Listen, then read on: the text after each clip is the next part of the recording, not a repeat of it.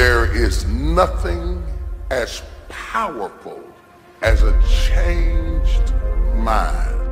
You can change your hair, your clothing, your address, your residence. But if you don't change your mind, the same experience will perpetuate itself over and over again, because everything outwardly changed, but nothing inwardly changed. You know, nothing happens unless you change. So change is not our enemy, it's our friend. There's a season that you may go through a difficult period, but that is to wake up your ability to change. You cannot become what you were born to be unless you are not willing to change into something you are not. This is why change is so important. I like what it says here. Shakespeare says, "Sweet are the uses of adversity." We never grow in good times. We never advance unless we're under pressure. Change comes to improve and to advance your life, not to destroy you. I think that we often forget this. And we're going to face hardships. We can't avoid pain. We can't avoid trouble. All we can do is prepare our mindset so that we don't get overwhelmed by our circumstances. A lot of people, when they have a negative circumstance take place in their life, they react negatively to it. And that seems almost natural. In fact, that is natural. Something negative happens to me, my reaction back to it is negative. But this is why you have to change your mindset.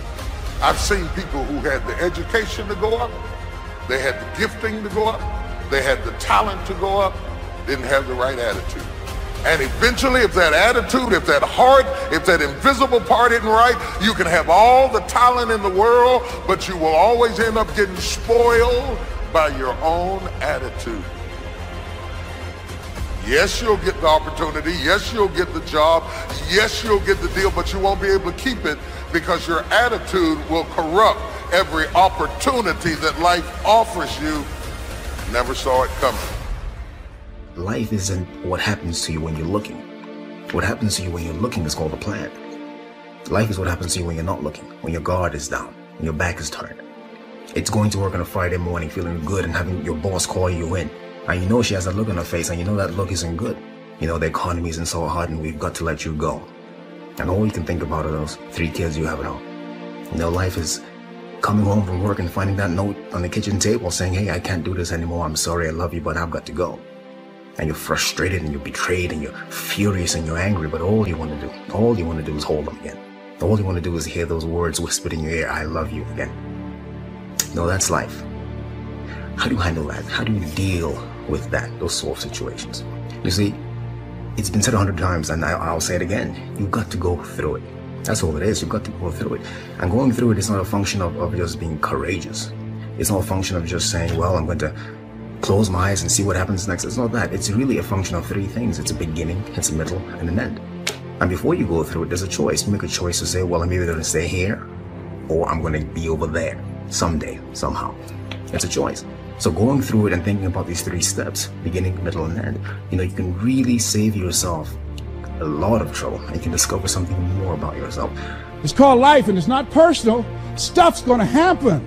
And if you make it to the 40-yard line, if you can make it to age 40, between 40 and 60, it begins to intensify. All kind of things happen. Between 40 and 60, my mother was diagnosed with breast cancer and finally died. Between 40 and 60, I was diagnosed with prostate cancer. Between 40 and 60, I went through a divorce from someone that I loved very much.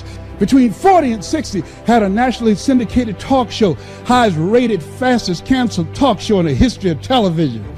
Between 40 and 60, oh, life put a whooping on me. It ain't personal. It's called life.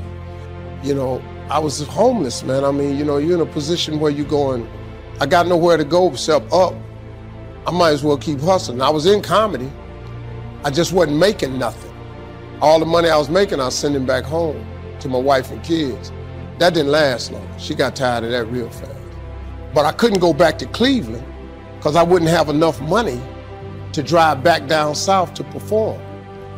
One time I drove to the house in Cleveland. I finally got enough money. I drove to the house in Cleveland and everybody was gone. I didn't see my kids for almost 2 years. They just left, boarded up the house. So next thing you know, I'm in the car. I lived there, but it taught me determination, man. I'm a really, really determined person.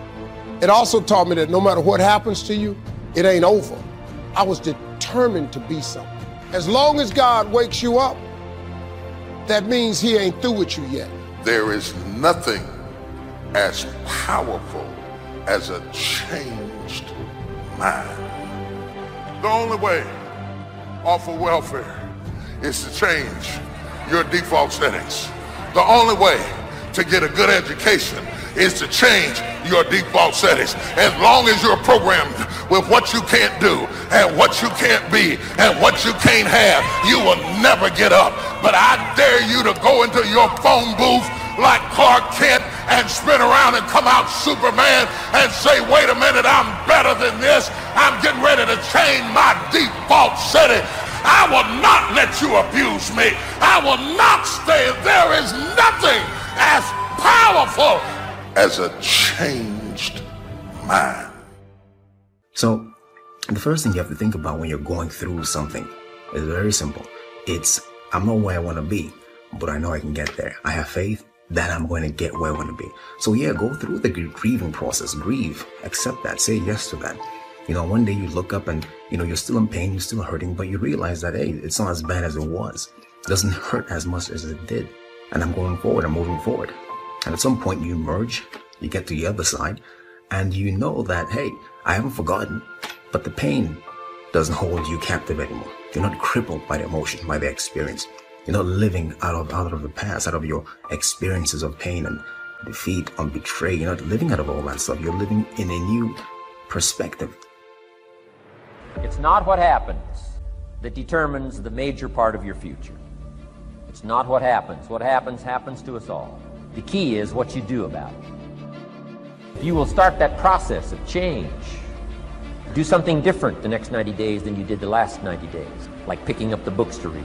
Do something different like the new health disciplines, relationship with your family, whatever it is, doesn't matter how small it is. If you'll start doing different things with the same circumstances, since we cannot change the circumstances, but we can change ourselves. We can change what we do. Anytime you go through something, there's a fight. It's either a spiritual fight, an emotional fight, a physical fight. There's some sort of fight. But the key to the whole thing of this fight is that the form is in the fight. That's the only thing you should take away from here today. The form is in the fight. What does that mean? It means that you don't get to become this interesting, dynamic, creative, courageous woman, amazing man, without going through something. Right? That's where the form is. The people who are formed are the people who you see them and they stand out to you. Because you know there's something about them. They figured something out about life. They're attractive to you. They're interesting to you. These people have form because they've gone through something. You know, so don't run away from the fight. Meaning, go through it. Don't be afraid to go through it. Get through it, because at the end of getting through it, I guarantee you there's at least one thing you discover about yourself. You discover that there's a version of you you haven't discovered yet. You don't even know exists yet. It's not that you might not mess up and do what you used to do.